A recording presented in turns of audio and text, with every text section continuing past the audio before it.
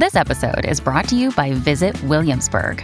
In Williamsburg, Virginia, there's never too much of a good thing. Whether you're a foodie, a golfer, a history buff, a shopaholic, an outdoor enthusiast, or a thrill seeker, you'll find what you came for here and more. So ask yourself, what is it you want? Discover Williamsburg and plan your trip at visitwilliamsburg.com. Hello, everybody. This is Marshall Poe. I'm the editor of the New Books Network. NBN listeners like to read books and buy them. So we thought we'd tell you that right now, our friends at Princeton University Press are having a remarkable site-wide sale. You can get 50% off books, including ebooks and audiobooks, with the code 50, F-I-F-T-Y, at checkout until May 31. You can save some real money on Princeton University Press books. I encourage you to go there and check it out. Welcome to the New Books Network. Hello, everyone, and welcome to the New Book Network podcast. I'm Deidre Tyler, host. Today, we'll be talking with Andrew Bomback, author of Long Days, Short Years, A Cultural History of Modern Parenting. How are you doing today? I'm doing great. Thank you for having me on. Thank you. I wonder if you could start by telling us something about yourself and how you got started with this project. Okay, well, I am a father of three small children, currently aged 10, 7, and 4. And my day job is that I am a physician. I work as a kidney specialist in New York City. And I got started on this project, which is an exploration of modern parenting, because I myself, as a parent, was having so many issues, so many difficulties, so many struggles raising my kids. And I looked for help. And when I looked for help, I was overwhelmed by all the material I found. And the way I processed it was writing a book about it. Now, tell the audience how being a parent is like being a doctor.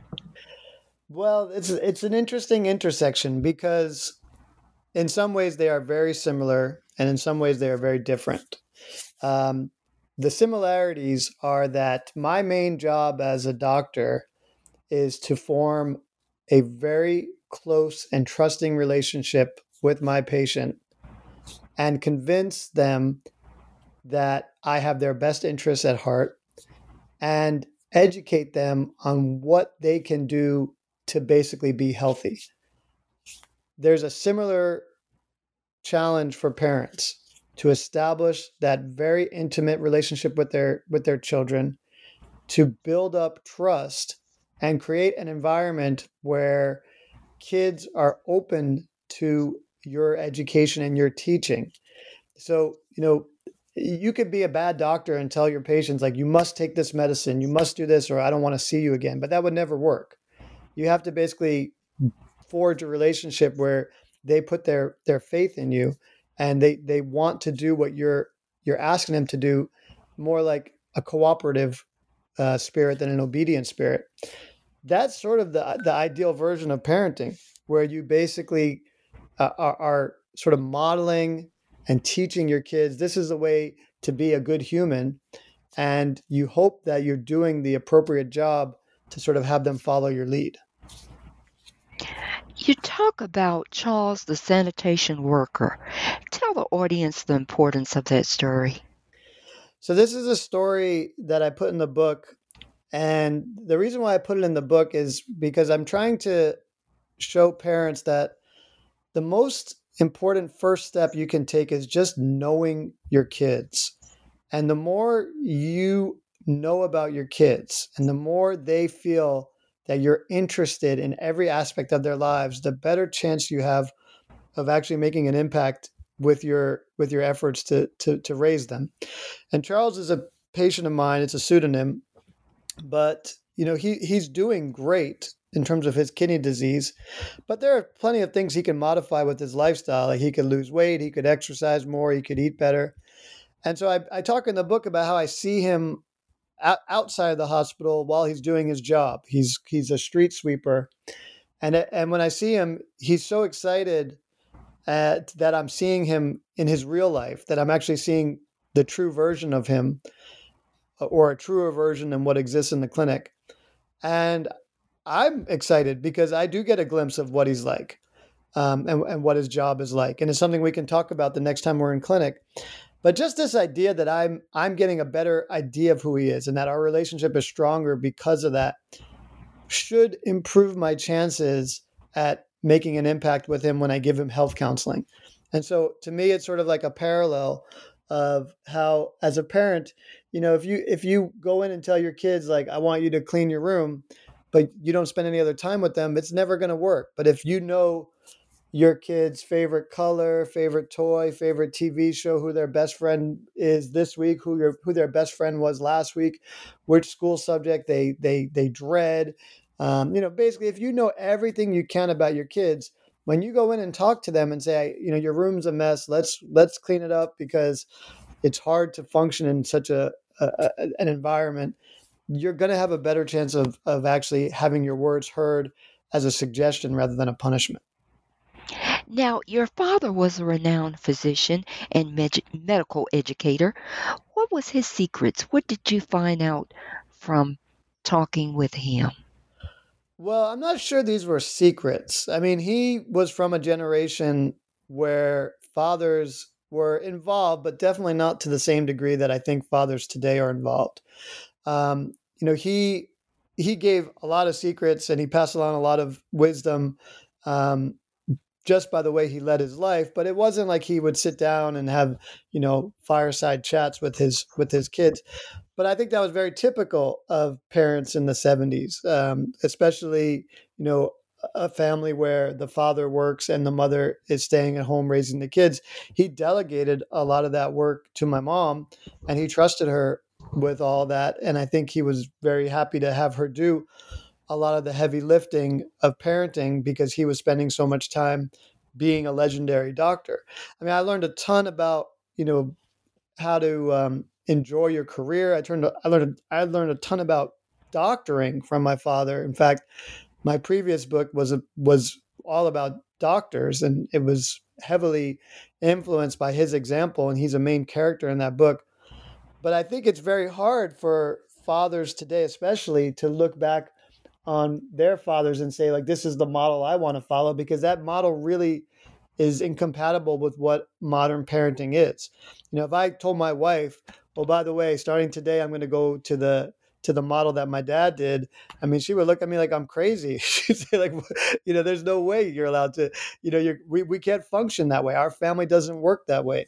And so I think this is part of what I discuss in the book, is sort of a fortunately a good trend of fathers being much more involved in raising their kids, trying to take away some of the responsibilities and expectations that are placed on moms. We are nowhere close to a situation where the expectations are the same. Moms are still burdened with far more expectations and far more responsibilities than dads are. But I think we're moving in the right direction. Now, in your book, you made an observation about the migrating away from parents. What are some of the consequences that young couples or couples fall into? Yeah, I think this is a very important demographic trend, which is that starting around the early 1900s, and it's only continued, it's becoming rarer and rarer for people to live in intergenerational households where kids are being essentially raised by both parents and grandparents. And actually, parents are moving physically further away from the grandparents than ever before. So the distance that the average family has from the older generation has increased. And so there's just less influence from grandparents and older generations than there has been. And that is not, in my opinion, a good phenomenon. For one, parents need help. If I'm fortunate enough that my parents live close by, and I have a mother-in-law who doesn't live close by but is willing to basically come whenever we beg her for help, and fly in. But it is an incredible help, a source of extra hands and minds and hearts to help you raise your kids if you have grandparents or other older relatives nearby who can give you help. I tend to think now of parenting, if you're really going to do it well in the 21st century and you're really going to do it in a way that preserves the sanity of mom and dad, as it has to be done by as many adults as you can enlist. The more good help you can enlist, the better your chances of doing this in a way that doesn't just completely drain you of everything you have. So that's a huge loss. The second thing is not just the labor loss, but the advice and the guidance being lost, because we've moved away from looking at prior generations as an important resource of advice.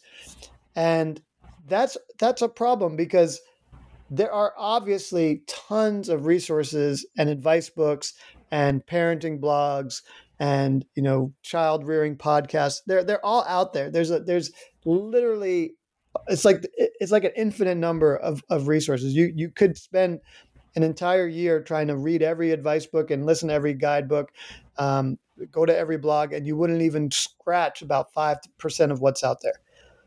And that's sort of what I did for this book.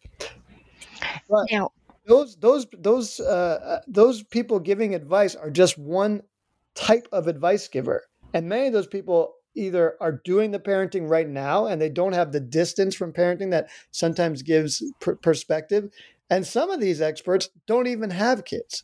So I'm not sort of saying that these other experts should never be listened to, but I think this idea of going to them at the expense of listening to other generations can be very problematic, and it can discount the actual work of parenting. now in chapter 4, you talk about the expenditures that parents need to consider, and especially during the inflationary times that we're in now, I think chapter 4 is so important. What did you find concerning expenditures? Well, parents now there's two ways I think of expenditure. One is spending time, and the other is spending money, and both of them are being spent at an exorbitant rate compared to prior generations. So there's a statistic that I quote in the book, which is that a mother who works outside the home, so a mother who is working full time, spends the same amount of time and much more money per child than a stay-at-home mom in the 70s did.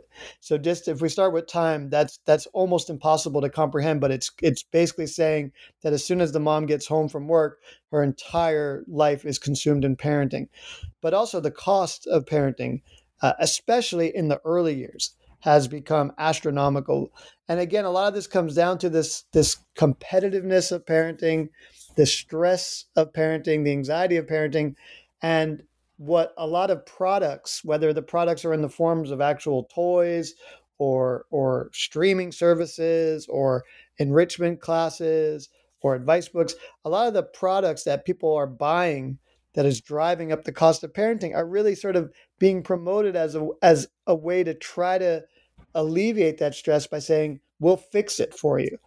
And that sort of rooted in this idea that parenting by its essence now is problematic, because if you're not struggling, you're probably not working as hard as you should. That's sort of the implied message that I think new parents are getting. Now, in chapter 5, you talk about the orange whirl. Tell us more about that. Well, chapter 5 is really an exploration of how moms and dads have different expectations of them, and how the pop culture has started to really get more grounded and gritty in representing just how different those expectations are. And so I do a big survey of pop culture in this chapter, and I go back to things like Leave It to Beaver and The Cosby Show, where basically the moms are doing everything, but it does not look hard for them. I mean, they basically seem to have no cares in the world. Like, I think The Cosby Show is, as an example, like Claire Huxtable, she's supposed to be a very successful lawyer, making tons of money as a lawyer, and yet she's home all the time. You never see her doing any work, and there's not even a housekeeper. I mean, she's literally doing everything in the house, and yet is also able to be a full-time mom, look stunningly beautiful, wear super fancy dresses, and not have a stain on them. It's like the most unrealistic representation of what a working mom is. And so some of the newer representations of moms in the last 10 years are really pushing back about that and basically saying there's a lot of unpaid labor and a lot of hard expectations that are put on moms. And we're going to show that in its nitty gritty details. And that's, seen in movies, it's seen in TV shows. But I think the most fascinating area is in some of the books that are coming out. And Orange World is a short story by Karen Russell that was one of the earlier ones to sort of basically talk about the monstrous anxiety of being a mother today. And it's sort of like a weird science fiction story where a mom makes a deal with the devil and basically says, if you ensure my kid's going to be healthy and you ensure my kid's going to turn out okay, I will breastfeed you. This devil. And she has to breastfeed a devil every night. And eventually she breaks down and goes to a mom support group. And she tells everybody what she's doing. And the rest of the moms in the group basically say, we all did the same thing. And it's not just the devil, it's a devil. There's all these devils out there who have made these deals with moms. So it's sort of like an allegory of the deal with the devil you make when you become a parent. It's a fascinating short story. Chapter 6, We Are Here to Help. What's going on there? So this is a book that, as I said, is not an advice book. My book is more an exploration of parenting. But in this chapter, what I do is I dive into what some of the advice books are getting at.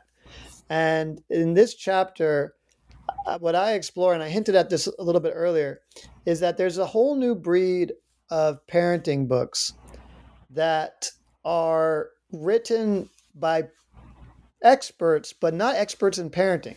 So when you think about who should be a parenting expert, you generally would say, okay, it should be pediatricians, should be, social workers, child psychologists, teachers, people who have, and of course, former parents. But some of these new books are being written by behavioral economists, by statisticians, by psychoanalysts for adults. And they're basically taking their field and pushing it onto parenting. And I equate it sort of with the idea of like they're sort of like external consultants. And they say, we're looking at parenting as an industry that's in distress, an industry that's basically failing. And we're going to use what we've learned in our industry to improve what parents can do. So, there's an example I talk about in this chapter. There's a book called The Game Theory Guide to Raising Kids. And it's written by a behavioral economist who himself did not have kids. And he was writing a column that basically was about using game theory, which is basically, a theory where you talk about people's motives and try to figure out the best strategies based on people's motives. And he was answering a bunch of questions, and he started answering parenting questions. And someone said, "Could you write a whole book about parenting?" And so, he gives examples where, you can use the game theory and behavioral economics to mediate sibling fights. I mean, these things sort of sound good in theory, but I mean, you would love to know that this actually worked with the author's own kids or other, that these things have been tested. So, he says, well, if your kids are fighting about, who gets to play the video game first, do an auction. And, whoever bids highest for the video game, and they don't have to bid money, they could bid, hours doing chores, gets to play the video game. Again, these are sort of nice ideas, but they don't seem like they're tested in the way that, you would hope a parenting book would be penned by someone who has some skin in the game. So I think sometimes these ideas and these books can be very helpful, but I think it signals, again, this distress call of we'll take any help we can get. And of course, these books wouldn't be written and they wouldn't be bestsellers if there weren't anxious parents who were eager to consume them.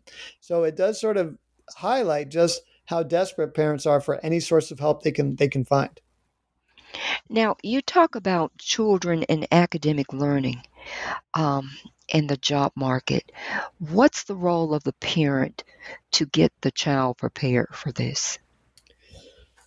Well, that's a complicated question because I think that is what drives a lot of the anxiety and stress of parenting today is that our kids are on track to inherit a world that is going to be a lot less certain than the world that we're in now, which is already quite uncertain and far less certain than it was 20, 30 years ago.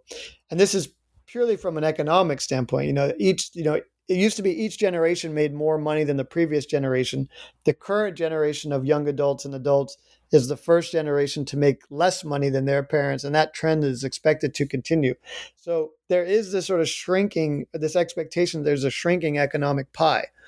And I think that has sort of pushed a lot of parents to say, well, I need to make sure my child has the best possibility to get a good piece of that pie. And that typically sort of is positioned as I need to get them into the best college and the best training program. And if I do that, I've given them every chance to succeed as an adult. And that's where you see this, the phenomenon that's been termed concerted cultivation of children, where kids are just being overwhelmed with, as many extracurricular activities and defining skills as can be crammed in to a single person. So, and that's why, and again, I am a parent and I am not trying to cast aspersions because I do this with my own kids. My kids every weekend we're shuttling between soccer practice or violin lesson or piano lesson or Girl Scout meetings, so I am not sort of saying that I'm outside of this pressure myself, but you do see kids, especially kids in the middle class, that are being hyper scheduled, hyper cultivated to try to basically build up the kind of resume that will get them into a good college and prepare them for a future that's increasingly looking shakier and shakier. Now, you suggest that expecting parents read Baby Wise. Why? Well, that's a personal recommendation, and the reason I've had great experience. I mean, I've had a lot of, I made a lot of errors as a parent, and I say that from the first page of the book, and that's why I didn't write an advice book. But the one thing that my wife and I did really well was sleep train our kids, and we had to because we're both physicians, and we both had to basically know that we could have a chance at night to regain our sleep that we needed to work during the day as physicians. And we also knew we'd have to leave the house at a certain time every morning. And so we needed to make sure our kids were on a pretty predictable sleep schedule. And so Baby Wise at its core is a sleep training book. But the message of Baby Wise is also that in a family, you should put the priorities of the parents before the children, which is a very controversial take. And that's why Baby Wise fell out of print for a while. But it's back in print now. And there are other books that advocate for sleep training, but don't do so in as much of a sort of didactic way as Baby Wise, that actually says, put your priorities before your kids. And instead what they say is your kids' priority should be sleeping well, and you need sleep training to do it. But I think there's something sort of reassuring. What I say in the book is that I recommend Baby Wise as a first read, but I realize no one's going to actually want to do it after they read Baby Wise because of that sort of, you need to put your priorities above your kids. And then I recommend another book right after that called The Secrets of the Baby Whisperer, which uses the exact same sleep schedule as Baby Wise, but does it in a much more gentle way, where it's basically saying you're helping your child get the sleep they need while you're also taking care of yourself, and you're putting the family first, not the parents first, which is a much more palatable message, even though essentially the books are saying the same thing.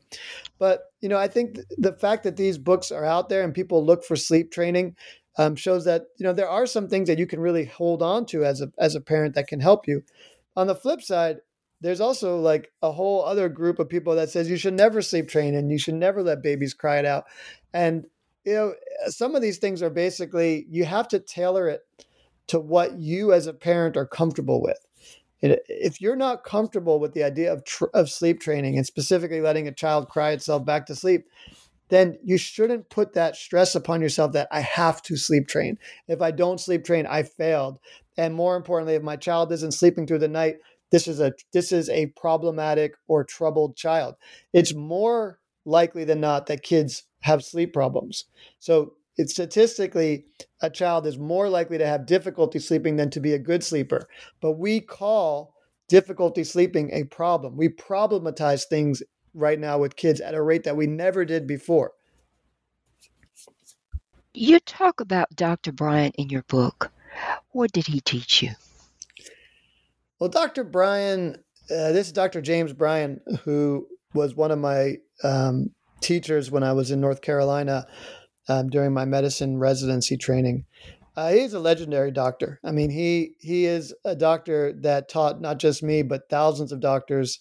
And when he passed away about a year ago, many of us came forward with stories about how he taught us how to basically be a good person while you're being a good doctor, mostly by just his example. And what he did as a doctor was he knew his patients like family and friends. I mean, he would go visit them or go visit them in the hospital or see them in clinic, and the interaction was as if you just saw a friend at a get together or a relative at a family gathering.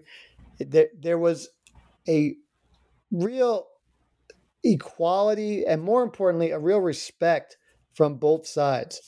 And because he built up that respectful relationship, and because he really was genuinely interested in who his patients were, he was interested in what diseases they had and what their medical conditions were and the science behind it. He was a brilliant diagnostician and a brilliant physician, but he was, more importantly, just an incredible human being. And because he radiated this genuine interest in his patients, he was able to get amazing relationships and outcomes from his doctoring. And it goes back a little bit to what we talked about with the patient who is the street sweeper and what I said about getting to know your kids. So much of parenting is relationship. So much. I don't write a lot about teenagers in my book, but people have said, well, what, like, how could I be sure that when my kids are teenagers, they're not like crazy and like, doing things behind my back and, doing dangerous things. And I don't think you can ever guarantee that. But what I think is your best chance of it not happening are establishing as early as possible the kind of respectful, open, honest, and genuinely caring relationships with your kids that Dr. Bryan did with his patients. What is the overall message you would like to leave your readers with? Well, I think the biggest message is parenting today is a unique phenomenon. It's different than it's ever been. The changes that have occurred in the last 50 years in terms of what moms and dads are expected to do and what they are actually doing is astronomical, and it's accelerated at a rate that's never been seen before. So parenting in the 21st century is a unique phenomenon. It has its unique challenges, and there are plenty of resources out there, but still, to me, before you're able to harness those resources, you have to do some sort of self-realization. One of the self-realizations that I did was just basically saying, this is actually a harder job than I thought it was. Being a parent is not what I thought it was until I actually became a parent. And so what I think I want my readers to take out of the book is just sort of this acknowledgement that we're dealing with a different version of parenting than has ever been seen before. And once we get to that point, I think we can start talking about solutions to make it better. Well, I've taken up enough of your time. Can you tell us what is the next project you'll be working on? I'm going to hopefully work on another book that explores this intersection between parenting and doctoring, doing it a little bit more from a practical standpoint, where we can actually get some strategies out of how to get our kids to be more cooperative and how to get better doctor-patient relationships, sort of like the ones I described with Dr. Brian. So I'm going to sort of take that idea and explore it in a book length version. Well, we'll be looking forward to that book. Thank you so much for being on the podcast. It was an absolute pleasure. Thank you for having me.